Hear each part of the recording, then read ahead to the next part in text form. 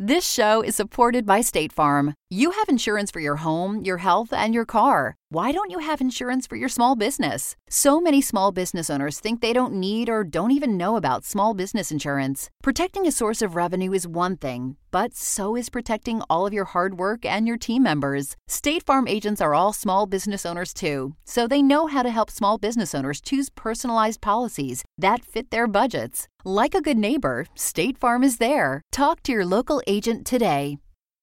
The following podcast is equivalent to a TVMA rating, thanks to the author's strong and frequent use of adult language and graphic recollection of her sexual escapades. We strongly advise listening alone or with an extremely open-minded, politically incorrect companion, such as a gay bestie.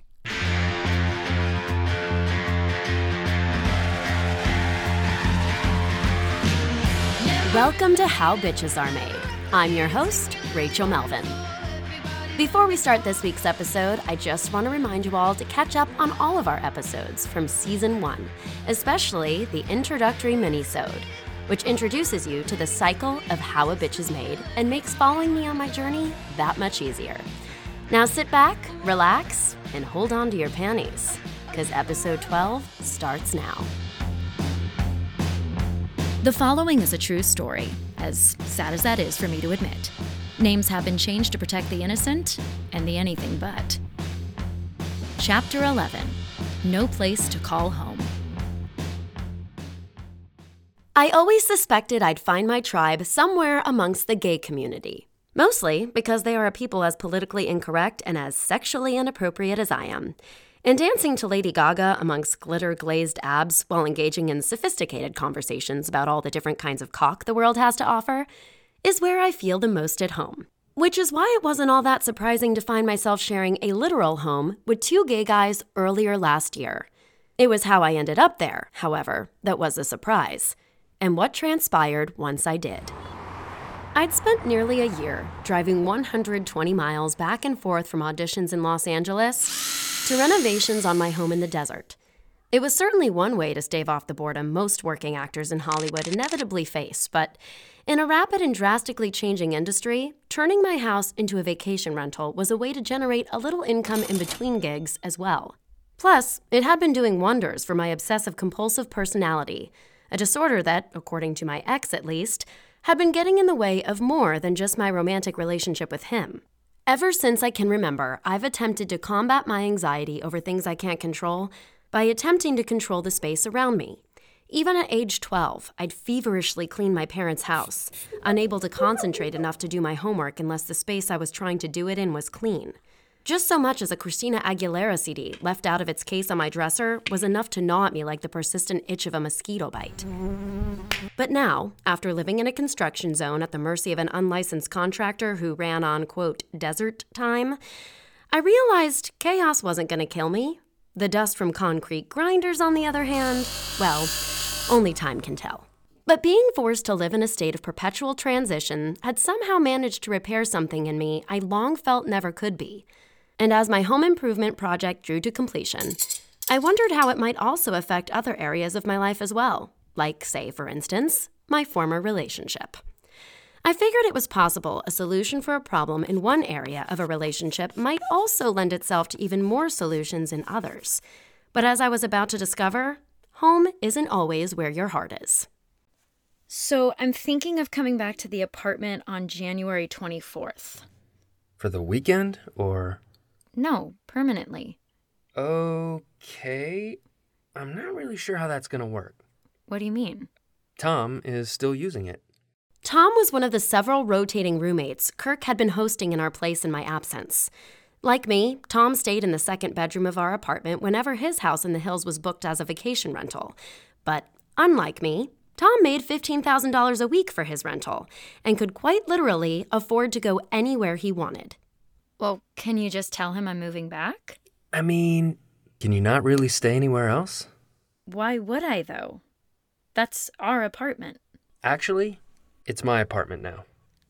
While it was true Kirk had been managing the rent himself for an entire year, and the smell of my PF candles had long been replaced by the scent of his used gym socks and sweat-soaked yoga mat drying over the laundry room door, The agreement had always been that I'd return after my renovations were complete in the new year. Never mind the fact my name was still very much on the lease.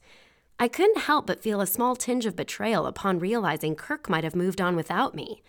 And in more ways than one. I thought you said that Tom was never there. He isn't. Okay, so then I don't understand. What's the problem? I just don't think we should be living together. I mean, it's not healthy. Kirk, pilot season starts in a week. I really don't have the luxury of time to make other arrangements now, especially given my situation. My situation was this.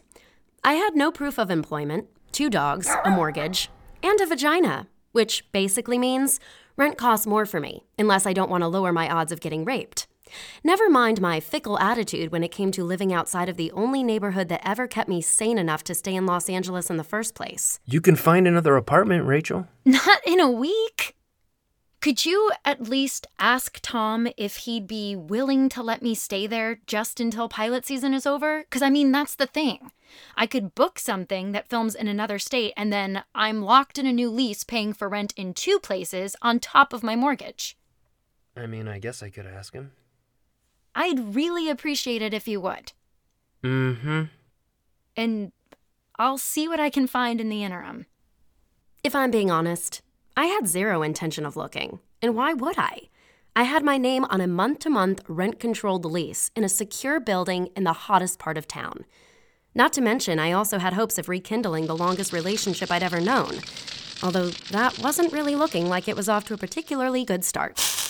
But when the universe intervened on my iMessages as soon as the following day, I couldn't help but rethink my plan. Hey Rachel, this is Brandon, Pete and Stacy's friend. Are you still looking for a room to rent here in LA? Pete and Stacy were former neighbors of mine who had recently moved across the country from the building I previously shared with Kirk. I'd been keeping in touch with them despite the distance, which is pretty impressive given the fact that's something people in Los Angeles rarely ever do, even if someone's moving as close as over the hill.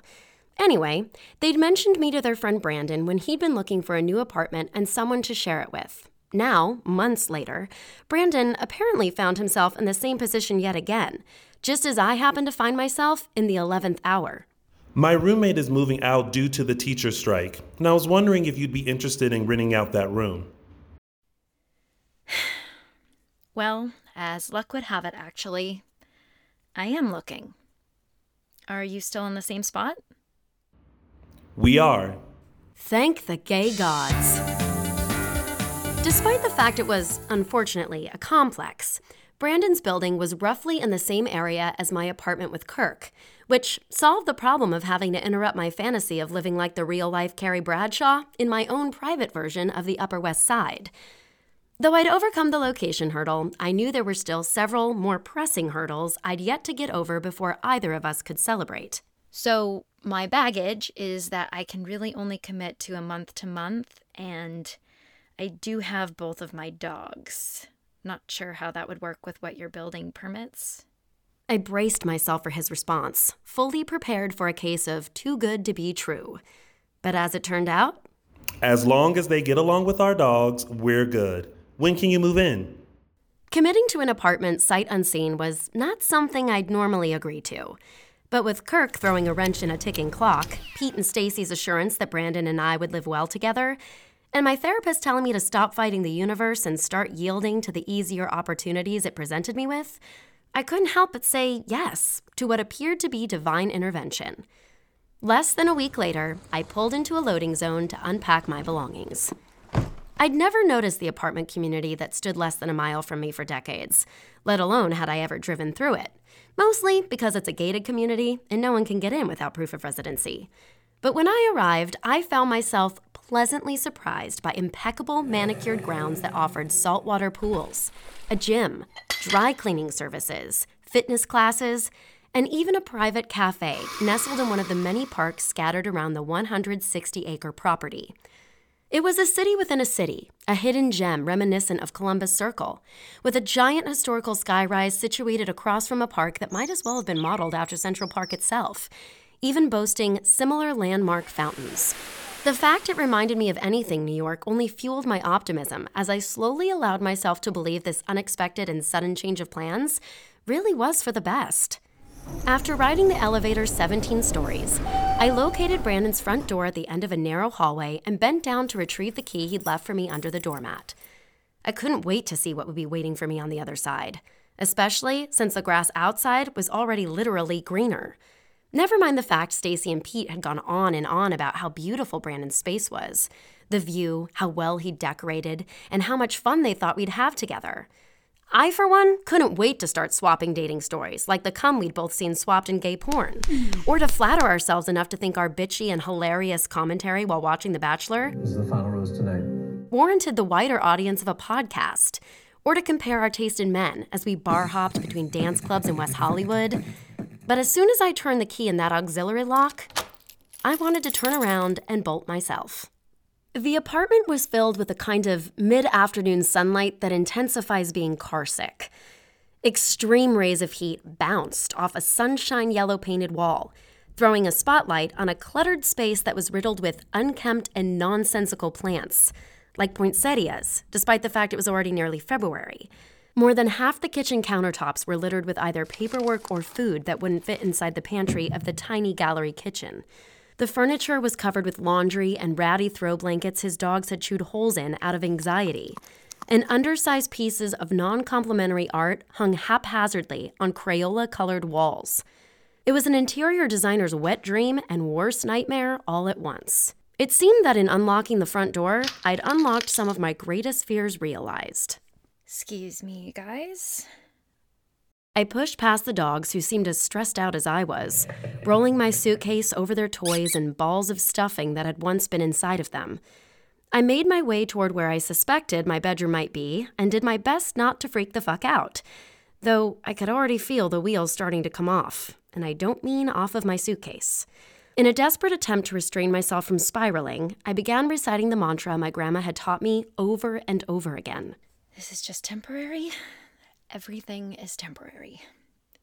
Despite the fact my breath was shallow and it felt like I was being strangled with the Christmas lights still adorning the windowsills around me, I told myself this was all happening for a reason.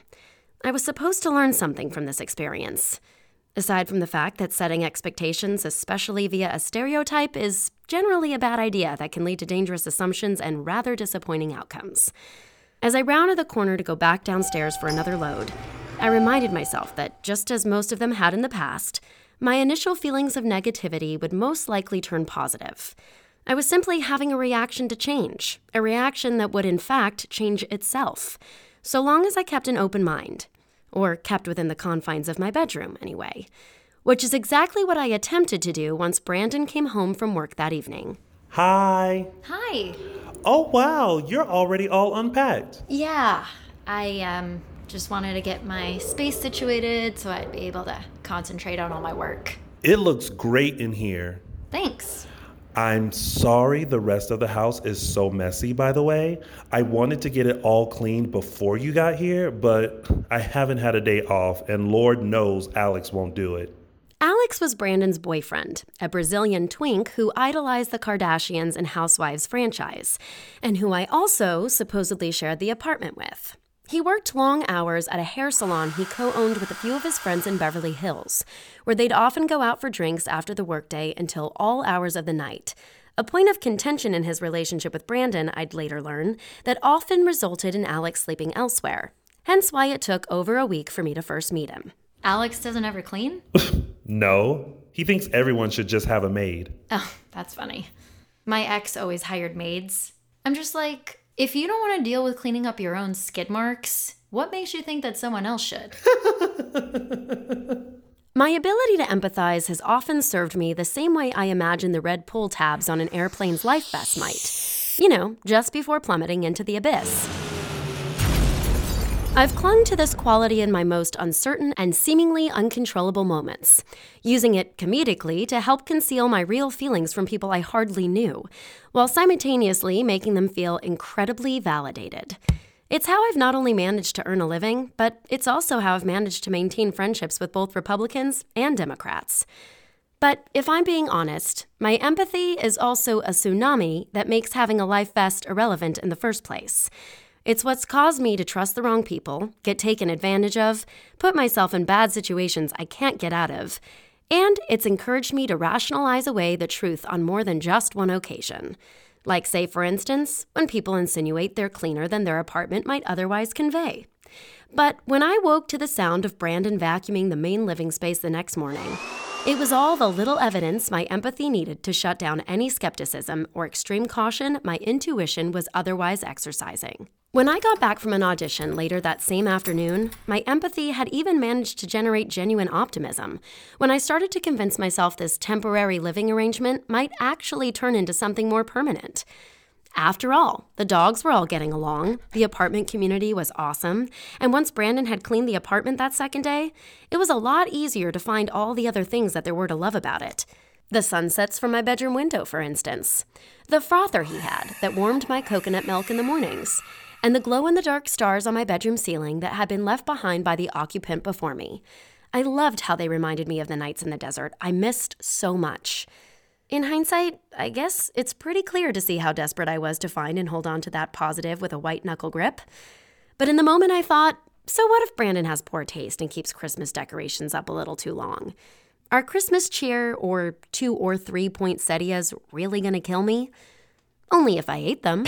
And while the spirit of Christmas might not have been enough to kill me, my conversations with Brandon, on the other hand, ultimately would. I'm so happy you're living with us. Me too. It's just so nice to be able to take the dogs out with someone. Alex never wants to come out here with me. That's how my ex was. He doesn't want to be bothered waking up early or picking up their poop. Last week, it was raining, and I came home at 8 o'clock at night, and he hadn't taken them out all day. I was like, babe, they hadn't been out since I left for work this morning at 6. And he's like, I don't want to get all wet or deal with their wet fur. Oh my God, so he just made them hold it? Yes, he just wants to play with them. It's like, no, sweetie, you have to take care of them. They're your dogs too. Yep, that's how Kirk was. Well, I was initially excited by how much Brandon and I connected over our similar relationship woes and conservative spending habits.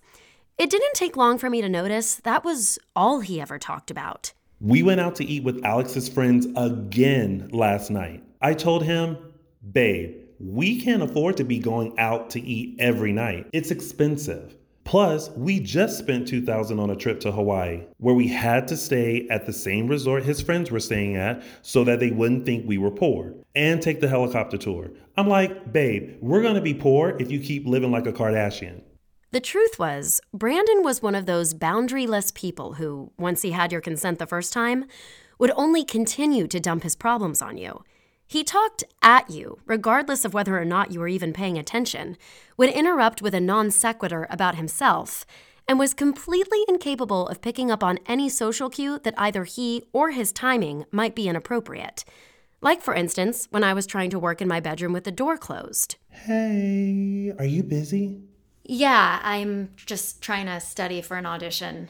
Well, Alex spent the night with his friend again because we got into another fight last night. I didn't want to pay for his friends' dinners. When we all went out, he was like, all my friends' boyfriends treat their friends to things. And I told him, sweetie, we can't afford to live like your friends do. Like, if that's the lifestyle you want, then you need to find a boyfriend who's a sugar daddy because I can't afford the life you want working at Windows. Yeah. And he keeps telling me he wants to get married. And I'm like, babe, whenever you talk about marriage, like, it makes me think you're just in a hurry because you want a green card, not because you actually love me. Brandon? I only want to get married once to someone I love. Brandon, I'm working.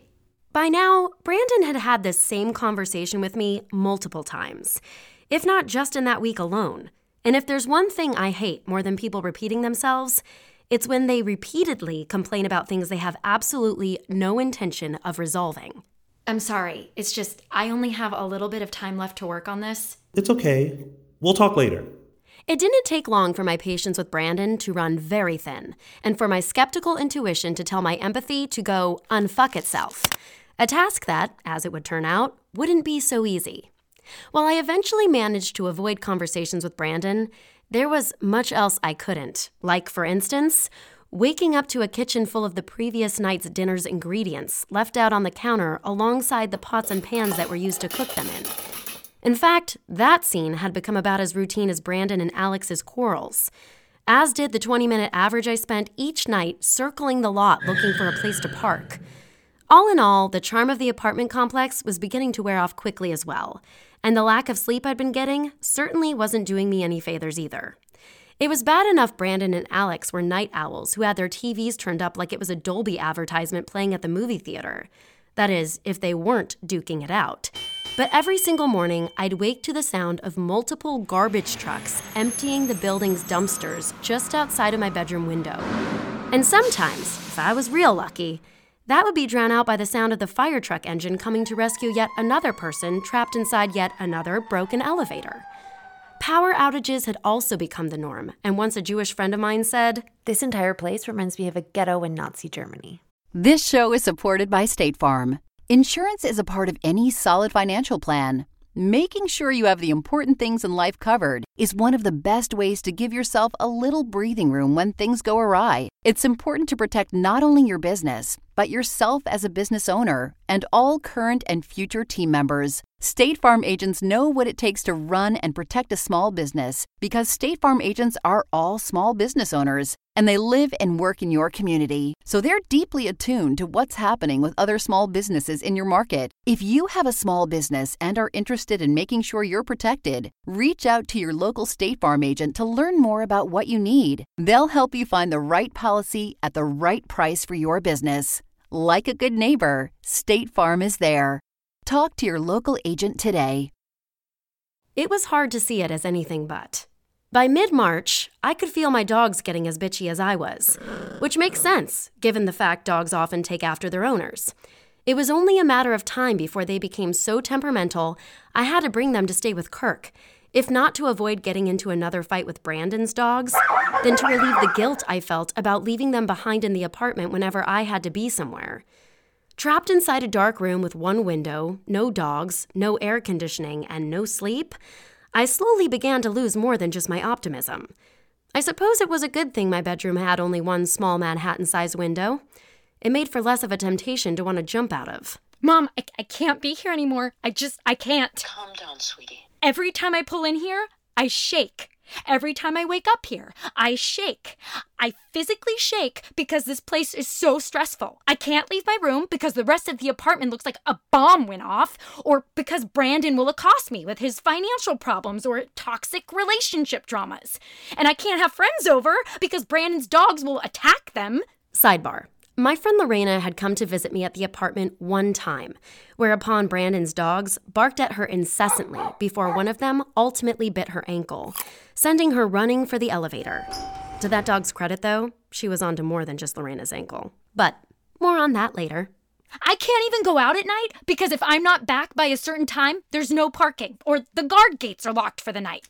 Lorena's right, this place is one stop away from Auschwitz. Could you stay with her? We already tried that.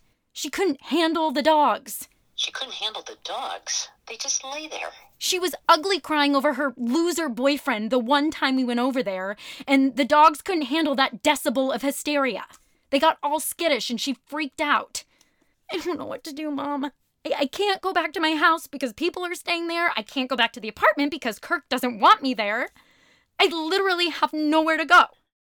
I couldn't help but feel an immense resentment toward my ex in that very moment, as I envisioned him sitting in the neighborhood I loved, in the apartment I called home, with the two dogs I adopted near the neighbors I called friends, fielding calls about his accelerating career in Hollywood. All the while, I sat trapped inside an 8x10 prison cell between two quarreling queens, sleep-deprived and alone, while attempting to procure a job in the most intense season of rejection an actor can experience. Everything felt so horribly imbalanced and unfair, especially when I felt I'd been the one to put forth all the effort. Putting the relationship first, admitting when things weren't working on what wasn't, and then ultimately deciding to end things when it appeared as though they never could. I'd been brave enough to make all the difficult moves, metaphorically and literally, specifically loving myself when I felt he couldn't. As hard as I tried, I couldn't make sense of what fucked up karma the universe was delivering to me now as a result. I think you should talk to Kirk again and tell him he needs to honor the agreement you both made before you moved into the house. I already did. What did he say? He said he doesn't remember the conversation going that way, but I know it did, Mom. I know it. because I had that whole breakdown before I even left for the desert, and he was the one who told me I could always come back. Then that's what you should do. How? It was hard to see past all the tears that had taken over in the wake of my feeling displaced, let alone enough to see any clear path toward a resolution. The only thing I could see were what felt like my mistakes. And just like that, I began to question all the decisions I'd made the year prior. While I may have set out on a big adventure of self-discovery and independence, all I seemed to be discovering was what a complete and utter failure I was on my own.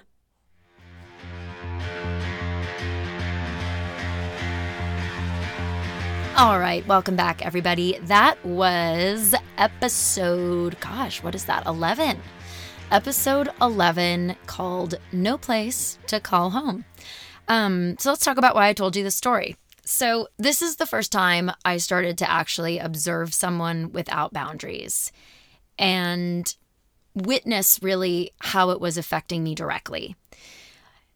My therapist and I at this point had already discussed boundaries just like you and I have last season. And it was something that I was familiar with, but I'm one of those people where I'm really hands-on and visual. So even though I can hear a lesson, I don't necessarily absorb that lesson unless I've lived it enough to really understand it. And I've always been that way, but she and I had talked about it many times. She had given me the same list that we do have up on the website in case you're interested in looking it over. And so at this point, I kind of had my ears perked up and was on the lookout for things. And even though I may have been absorbing them subconsciously, I hadn't yet caught up consciously. So this was kind of that point where I started to fully understand it and those things were happening. So let's reevaluate how I ended up in this position to begin with. So going back to the very beginning, I want to talk about the apartment that I shared with Kirk, because a lot of people in my personal life that know this story and were there to witness it real time never really understood how Kirk and I were able to live together and why I wanted to go back to that place so badly. Believe it or not, Kirk and I lived together for a good year to a year and a half where we were literally just roommates. And it turned out that we were better friends than we were partners in a relationship together. And that aside, this apartment was the only building that I had been able to call home for more than 2 years. So it was the single place in my entire life that I had lived the longest, in other words. My family moved around a lot growing up, and I guess for me, this apartment really not only represented a lot of really monumental moments in my life. It's when I booked Dumb and Dumber. It's when I booked Sleepy Hollow.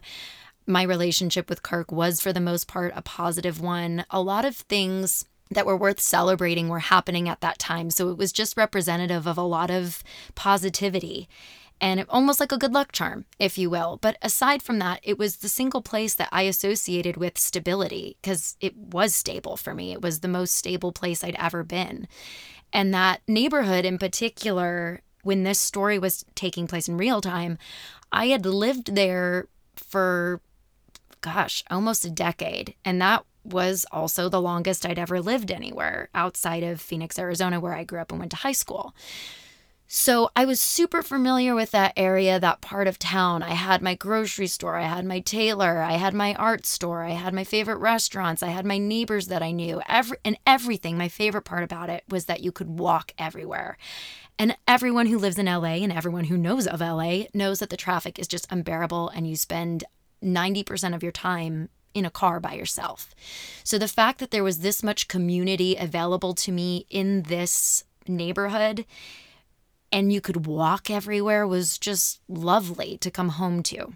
Not to mention the fact, and I said this in the story, it really did feel like my private version of the Upper West Side because of that. So in the Upper West Side, you have a lot of these brownstone apartments and walk-ups, and they're just beautiful. And they have a little more space than other apartments that you might find in the city. That's the case with this square mile in Los Angeles. So instead of them being brownstones, they're all what they call Spanish-style fourplexes. So think of a duplex, but instead of 2 units, it's 4. And they are all built between 1920 and 1940. And for the most part, especially now because it's been historically preserved, thank you, LA County, finally, everything is true to its original form. I mean, you have original tile in the bathrooms, porcelain bathtub, like things that you just don't find so easily now, and things that were made unlike they ever will be again. So I loved this space because, I mean, it really did. Anyone that went there, they said it felt like a condo. It was, you guys, it is actually the size of my current house, was the size of this apartment. So, and it had those stairs that you would walk up to, and then there was this big, beautiful door. And really, I think I was also super in love with the architecture of this particular building. Though I had my issues with my landlord, she was very, very good at maintaining the building. And for that, I will always love her for, just as somebody that's really enthusiastic about architecture and design. So that is why, and you can hear it in my voice still, I'm sure, I was and am still so attached to that place. Kirk, on the other hand, this was kind of an issue of pride, admittedly, that got in my way. Kirk kind of saved me. So before I booked Dumb and Dumber, I was broke to where I couldn't even afford to move out of the apartment that I had to get out of. So I ended up moving into a storage unit and then moving in with Kirk and his current roommate in this apartment that was just god-awful. It was so dark. It was up by Runyon Canyon. Those of you who are familiar with that hiking trail, it's not my scene. That's what I'll say. And I really didn't like the building, not to mention the fact that that apartment in particular, that living situation, it was just very messy and depressive. And we're going to get into why aesthetic and lighting and everything like that is so important to people, whether you're aware of it or not, but specifically important to me. I'm very aware of it. But I was living with them, which I'm so grateful for. But obviously, Kirk and I wanted our own place and we wanted to move in together. I think we would both admit it happened a little bit more on warp speed because of my situation, needing a place to go. But then when Kirk started looking, I told him I will only live within the square mile because I missed my home. And that was where my previous apartment had been, and that is what I thought home to be. So we only ended up in this neighborhood because I was so fickle. But Kirk ended up being the one that found the apartment. And when he kind of, for lack of a better term, came into my world, my community, he grew very fond of it very quickly. Who wouldn't? I mean, you guys, this is seriously one of the coolest parts of Los Angeles. It's just like a network of industry professionals and creatives that are all kind of just in the same place in life. It's just really comforting. I don't know how else to describe it. And it also had young families, and Kirk really wanted a family, and I think being around that was comforting to him. He was from the Midwest, and they like green, and they like to be able to go outside and have beers and barbecues and things like that, which they happen all over Los Angeles. I'm a homebody, so they definitely happen more than I'm aware of, I'm sure. But in this particular, let me just give you guys an idea. So there was one New Year's Eve where our upstairs neighbors were having a party, and then Kirk and I were having a party. And at around 10, our neighbors, who were the same neighbors I referenced in this story that referred me to live with Brandon, they kept party hopping, and eventually all 4 units just opened the doors, and everyone could just go to whatever party. It was just one big building party is what ended up happening. And this was something that happened frequently. We would go in the back by the garages, and we would play games like cornhole and have mixers and celebrate things. It was just super, super cool. And it reminded me, nostalgic-wise, of the stories I'd always heard both my grandma and mom talking about from their childhood when they grew up in Chicago, and people would do this and they'd hang out of the fire escapes and things like that. It was a very, very cool vibe. And obviously, it wouldn't be hard to fall in love with that. But I don't think that Kirk ever felt the level of love that I did for this neighborhood and community. So at the time, and you recall from last season, I was going back and forth because I was renovating this home that I had in the desert, and it was a real estate investment. I wanted to potentially have an Airbnb to have kind of not disposable income, passive income, and be able to escape somewhere to go concentrate on writing, on working on this podcast, all these things, because the reason you never hear city noises while I'm recording this is because I'm in the desert and I've got like 2.5 acres between me and my neighbors, which is lovely. But that also did not appeal to me to have 365 days a year. I'm a city girl. I needed to be in the hustle and bustle and feel motivated and inspired. And so it was always my intention to be in LA. And when I had moved, I kind of had a mild freak out because it felt like I was leaving LA and I wasn't ready. And so Kirk had been the one to kind of calm me down and tell me, don't worry, you can always come back. It's always going to be here. That is why when he'd suddenly changed his tune, I was so thrown off. And because of the timing of everything with pilot season, I really didn't have time to focus on anything other than the bare essential, which was at this point just getting back to LA and having a roof over my head so I could come and go to auditions. So, though I really wanted to go back to the apartment, there was a part of me that also wanted to respect Kirk because he had found the apartment, but more than that, because we really did have a great relationship. And I'll tell a story in a future episode about that because it really is beautiful and rare, and it shouldn't be. It should be very common. He and I are still friends to this day, and we talk all the time, and we help each other, and that's the way it should be. If you've loved somebody once, there's no reason to not continue to love them. If there was no other problem in the relationship, then you guys just weren't meant for each other, which that was the case in this instance.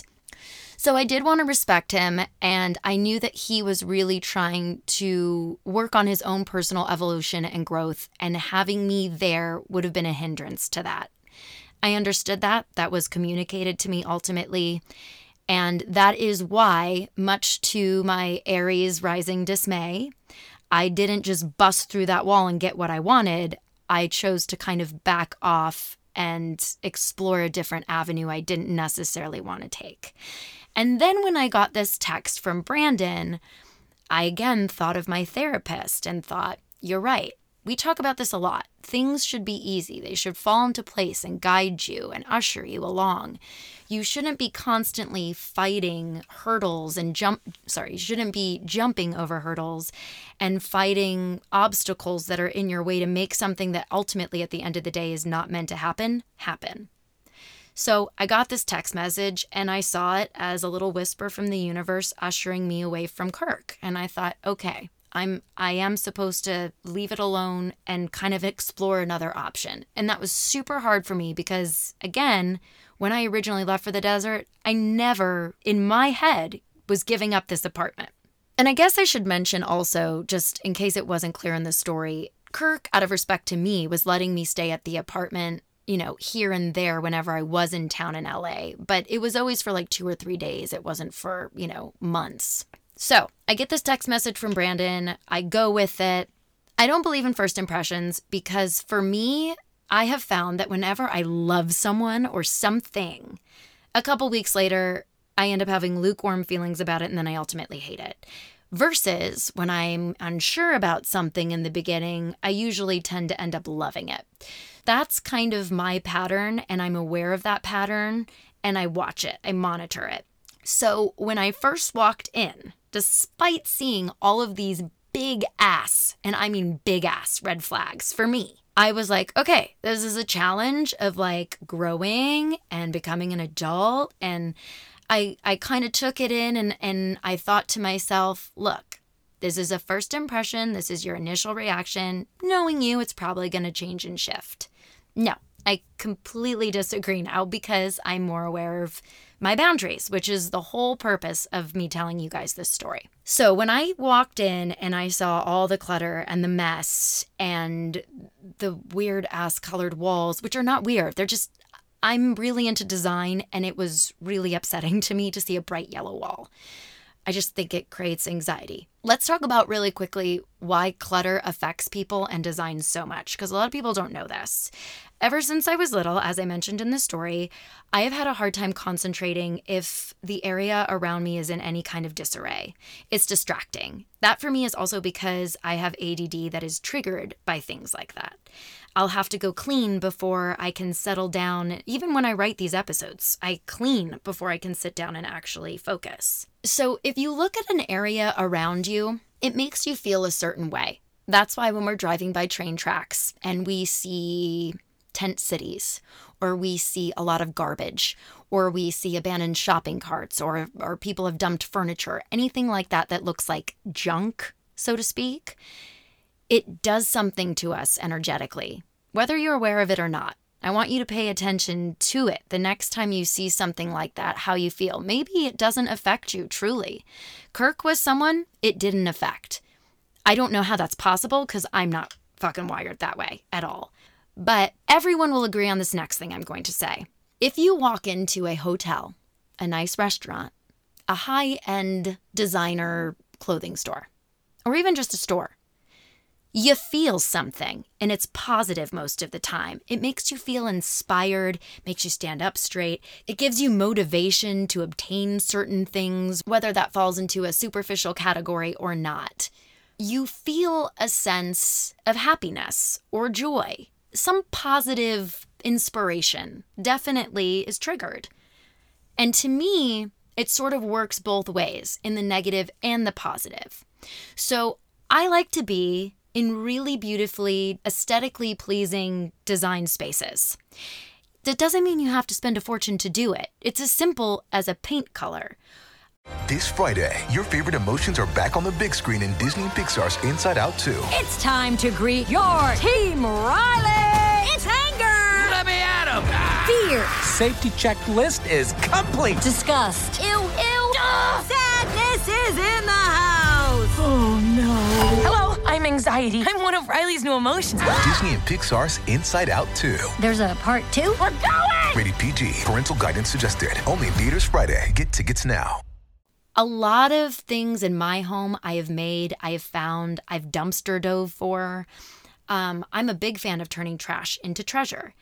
But let's not discount the fact that your surroundings dictate your mood or your creativity level or your motivational drive. It does. So I just want to point that out because in a future episode, we're really going to get into the nitty-gritty about things like ADD and OCPD and OCD and the differences and all those things. But universally, I do think that beautiful aesthetics are pleasing to people, and it generally derives a positive feeling from us, prompting us to want to do better or achieve more so that we can get that feeling that we get when we walk into stores and are surrounded by beautiful things. Now, in the story, I referenced saying that I was supposed to learn something from this. So let's talk about really quickly what I did learn. I learned about roommates. I have a hard time living with people because of this OCPD thing that I have. I have a hard time living in clutter. This was not necessarily new information. This was something I've known since I was small. But here were a couple things that I didn't know at the time. I've always had this obsession with living in New York. For whatever reason, I never lived there in my life. But I'd always wanted to. And the thing that was cool about living in this community was it was a probably pretty mild version of what living in New York would actually be like. All the sounds, all the people, being stacked on top of each other, being in tiny spaces, having to live with roommates to afford exorbitant rents, all those things. And what I realized is that I don't like buildings. I don't like feeling like a sardine in a can. I like space. I mean, everybody likes space, except for my friend Vanessa, who says she likes smaller spaces. So I guess everyone has different preferences. But I realized very quickly that I needed space, I needed good lighting, I needed all of these external stimuli to make me feel less anxious and ultimately less depressed and more comfortable with change. I also found that I needed a routine, which I didn't have the luxury of having here just based on the fact that I was living with 2 other people. Guard gates were closed when I couldn't get in because I didn't actually have access because I wasn't officially a resident. I didn't have a parking space, so that always dictated, what time I had to be home, if I could go out with friends. I really did feel like I was living in a prison cell. I wasn't able to be social.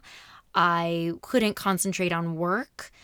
I didn't want to come home, but then I felt like I had nowhere to go. It was just all of these things that I did. I felt guilty about leaving my dogs there. But the biggest thing that I learned was not to trust others as much as trusting myself. So, with that, we're going to go into talking a little bit about empathy. I do love how I'm able to empathize with people because I feel like that is what makes me sensitive to other people's thoughts, emotions, feelings, situations. It's also what helps me relate to everybody. I love making people feel validated. And being able to relate to someone is how I validate them. Making them feel like they're not alone. I've been there too. Here's, what I went through. That's the whole podcast I'm doing right now. Here's what I went through. Here's what you can take from it if it helps you, because here's what helped me and here's what hurt me. It also allows me to see someone else's perspective, and then it can change mine for the better. And it makes me just a more sensitive person in general. It puts me in a bigger state of gratitude, perhaps to hear somebody going through something I did, but maybe they're going through it on a bigger scale. And then suddenly my problem seems so much smaller. And then I'm more grateful and I count my blessings. But here's what I've learned is it actually does ultimately hurt me more than it helps me, because it makes me fall in love with people's potential, and therefore I am blind to their reality. And then, as a result, it puts me in situations I can't get out of because I feel bad, or I feel obligated, or I feel like I don't know how to get out of it because I'm really afraid of confrontation. Why am I afraid of confrontation? Because I don't want to hurt someone's feelings. And frankly, I'm not the best at communication if I haven't written it down first in an eloquent way to make sure that I'm articulating exactly what I want to say. It also allows me to give people more chances than they deserve, more chances than I should allow. But the biggest thing is that it causes me to choose them and their needs and their comfort over mine. That's what I ultimately did with Kirk. That's what I did here with Brandon. And that's even what I did with my friend Lorena, who I briefly mentioned in this episode, but believe me, she's a prominent figure in this season, and you'll ultimately know why. But just to give you some backstory on the reference of her here, I stayed with her a couple of nights at her house, a house she was renting in the valley, because she didn't want to be alone. She had a very hard time being alone. She was going through a breakup. She needed someone there to babysit her, and she had even used those words. And so for a good while, I would stay with her, but it really became like a relationship. And I felt like I was just immersed into her world and didn't really have my own. It was all her furniture. It was all her things, her schedule, her food. I kind of just came in and made dinners and hung out with her when she was done working for the day. And it just felt really imbalanced and weird. And then when the proposition, or the offer, I should say, to come live with her full time happened, we tried it for 2 days and I brought the dogs and she really couldn't handle it. It was like the one little, not little because they are the biggest piece of my life, but the littlest thing that I could bring of my life, she had a problem with. And immediately I was like, this is never going to work because it's her space and I'm coming into it. It will never be our space. And that's another story for another episode. So let's talk now about why it's so important to recognize when people have broken boundaries, because Kirk, Brandon, and Lorena all have broken boundaries. And that's not to say that I didn't at the time, because I definitely did. And that's the whole point of this story. When you have 2 parties engaged with one another that both have broken boundaries, they're never going to respect your boundaries. A, because you're not upholding them, and B, because they don't know how to do that because they themselves don't have boundaries that other people are respecting and they're making them respect. Here's some things to look for that will make you recognize people have broken boundaries. Again, we have this worksheet that my therapist gave me. It's on howbitchesaremade.com. It's under multiple episodes, but if you don't want to sift through them, just click on this episode and it will have all my reference material there for you. We're only going to cover the boundaries that are relevant to this story. Connecting over things that you complain about, people you hate, traumas that you have in common, etc.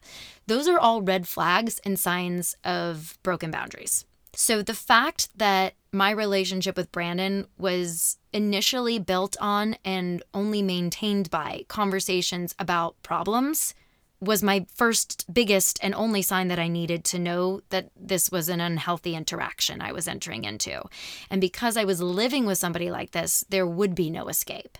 The only time there is an escape is if you're living with someone that has the same knowledge as you do about the whole concept of boundaries, because that's the only way it works, unless you have become so well versed in them that you can kind of shift and manage the energy around you. That's the only way it will work. But if you're like me in this story, where I was just familiar with the idea, not really like a master of it yet, it doesn't work. It affects you. And that's what ultimately happened. It was any time that Brandon talked about his problems, I would absorb that energy.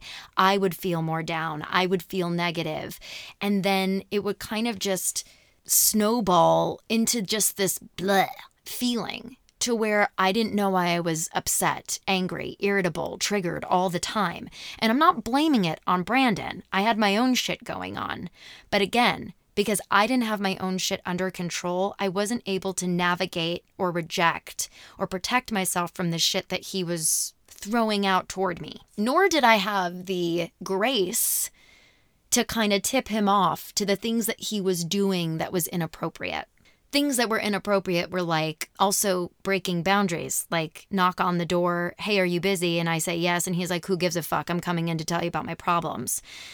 That's just a very obvious one. It's a broken physical boundary at that point as well. But he would continuously talk about the same problems. And for me, we all know the definition of insanity is doing the same thing over and over and over again and expecting different results. So for me, I felt like I was listening to an insane person just talk about the same problems, but never doing anything about it. And it was very frustrating to me because from an outsider's perspective, I could very clearly see he needed to break up with this person. But I wasn't going to tell him that. It's not my responsibility to tell him that. And it's not my business, quite frankly. Doing so would have violated his boundaries. And though I would try, because that's what you have to do, right? When people are just throwing shit at you, the natural thing to do is offer them some sort of help. You can listen, but when that doesn't work, then you start offering help. And when that doesn't work, then maybe you start beating up on the same person that person's complaining about and you join in. Like we try all these different tactics all the time until we find one that works. Well, the only method for me that works is getting out of a bad situation, which is what I ultimately did. But I did want to talk about how Brandon would constantly talk to me about those problems and I would offer help and solutions. And he didn't even hear them. So of course he didn't apply them or try them. What I have found, and I think this is a result of pop culture and just society in general, is that people like to make themselves the victim in a situation when they're talking to someone about it. And I have found a lot of times, especially since doing this podcast and even doing this podcast, people don't want help necessarily. Sometimes they just want a bitch and they just want you to feel sorry for them. And that's a really hard want for me to deliver on because I come from a place, as you know, where everything is our individual responsibility and we are responsible for no one but ourselves. It's interesting because a lot of times, especially when I'm in production, a friend of mine will come up and talk to me about a problem they're going through that's very similar to what I'm working on. And I'll share my insights with them. And it just completely goes over their head and they don't listen. And they just kind of tailspin. And it gets to the point where I'm exhausted listening to them. And it does. It affects the friendship. And I just want you guys to be aware of that is something that can happen and it doesn't have to. You just have to be willing to be accountable for your flaws and own them and work on being better. There's nothing wrong with having a flaw. We all have them. There's nothing wrong with making a mistake. We all have. The problem becomes when you can't admit to it because then you're just perpetuating the problem and pushing people away and making things harder for yourself. And that's what we want to avoid here.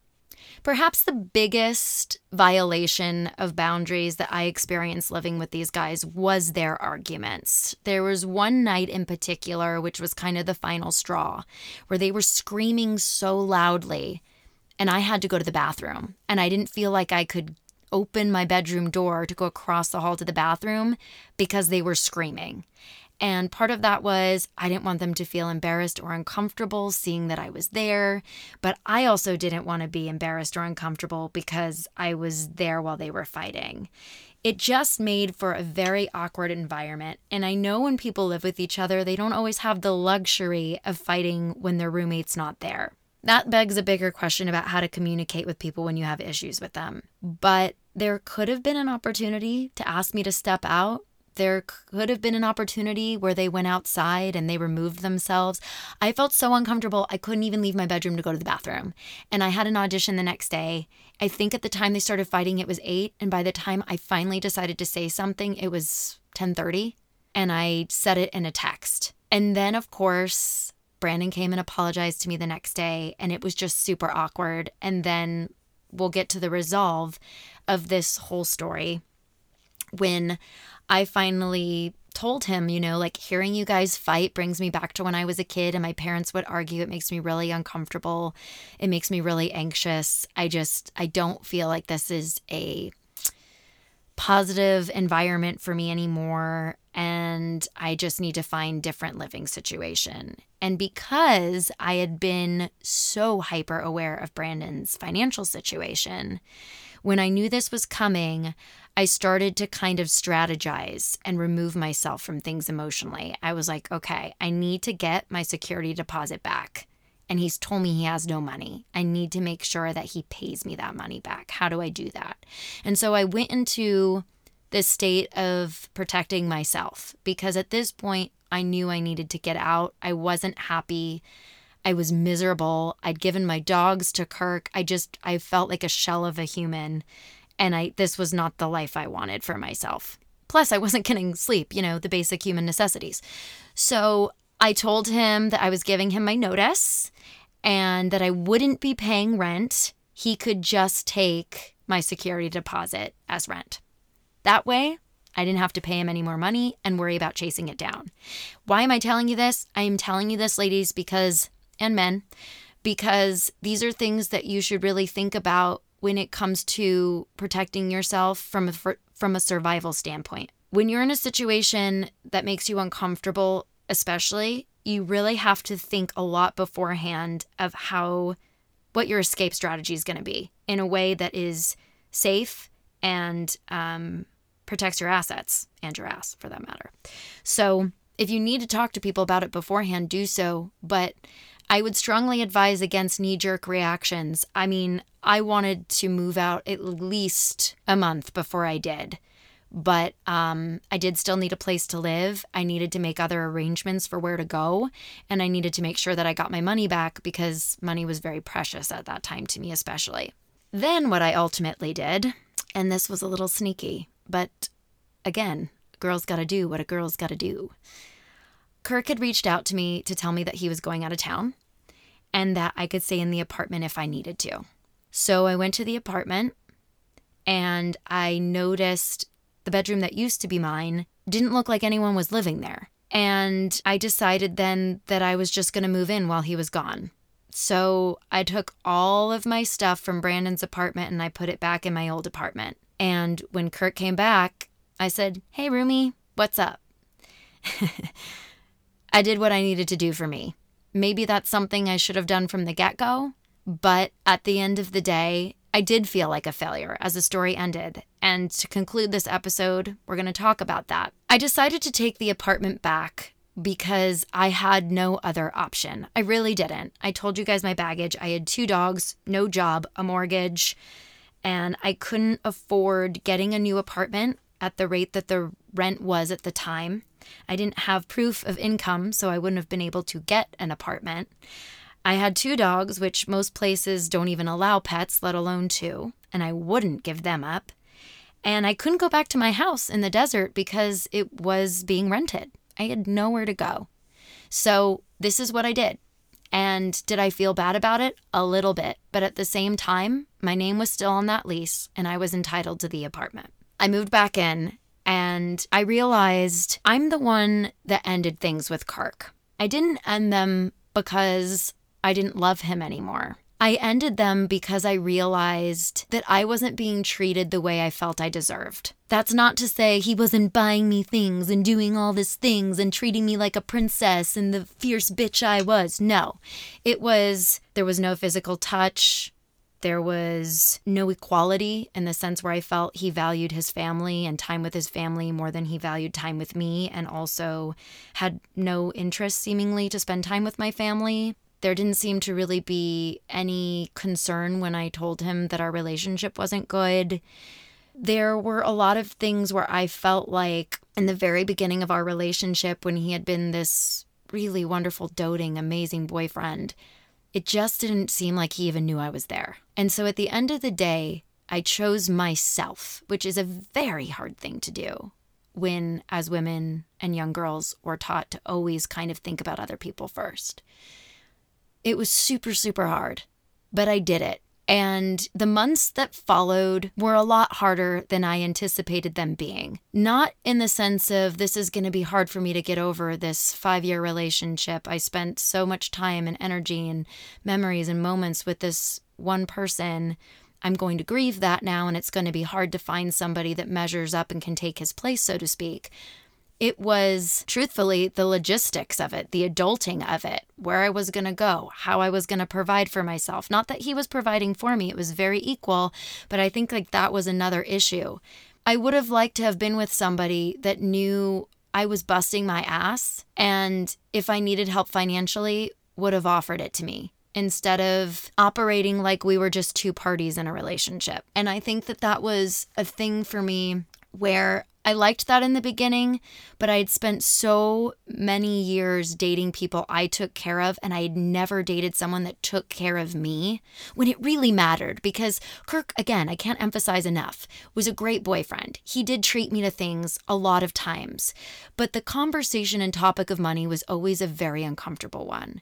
And I think when you're acting in a partnership, particularly one of 5 years, where then you would be exploring starting a family and getting married, the topic of money was never discussed the way it needed to be. It was always avoided, but it was always referenced in the most tense of ways. I think this was a time in my life where I was really trying to figure out how to take care of myself in a time when it was the first time I couldn't necessarily. And I think what was so difficult about that was the blow to my ego of feeling like I had failed because I hadn't set myself up for success, coupled with the fact that I had no one to fall back on. I think that was really, really hard for me to digest, process, and move forward on. And I got so down about feeling like I failed myself that then I started to rethink the decisions I made as if I'd made mistakes.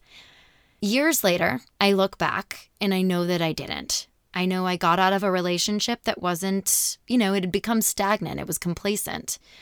I got out of that. I got out of a situation where I was living with incredibly toxic energy that was not serving me. In fact, it was really hurting me.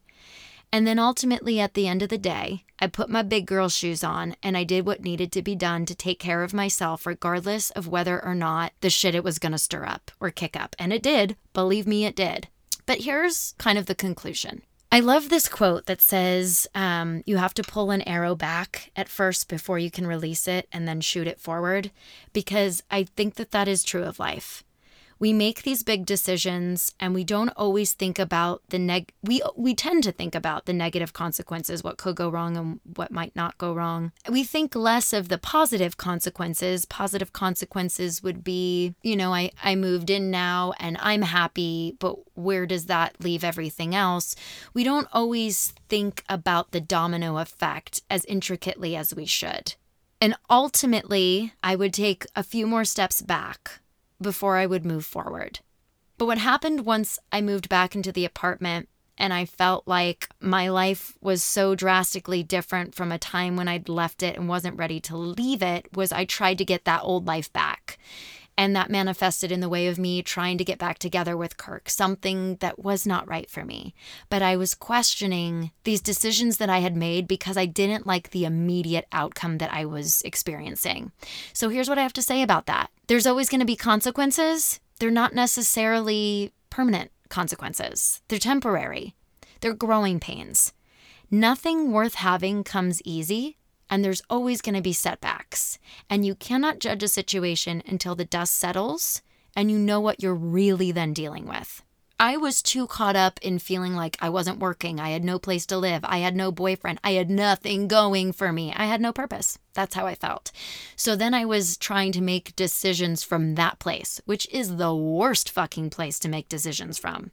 That's why we always emphasize the importance of being healthy and being aware of boundaries. So, what I learned was how to deal with people with broken boundaries.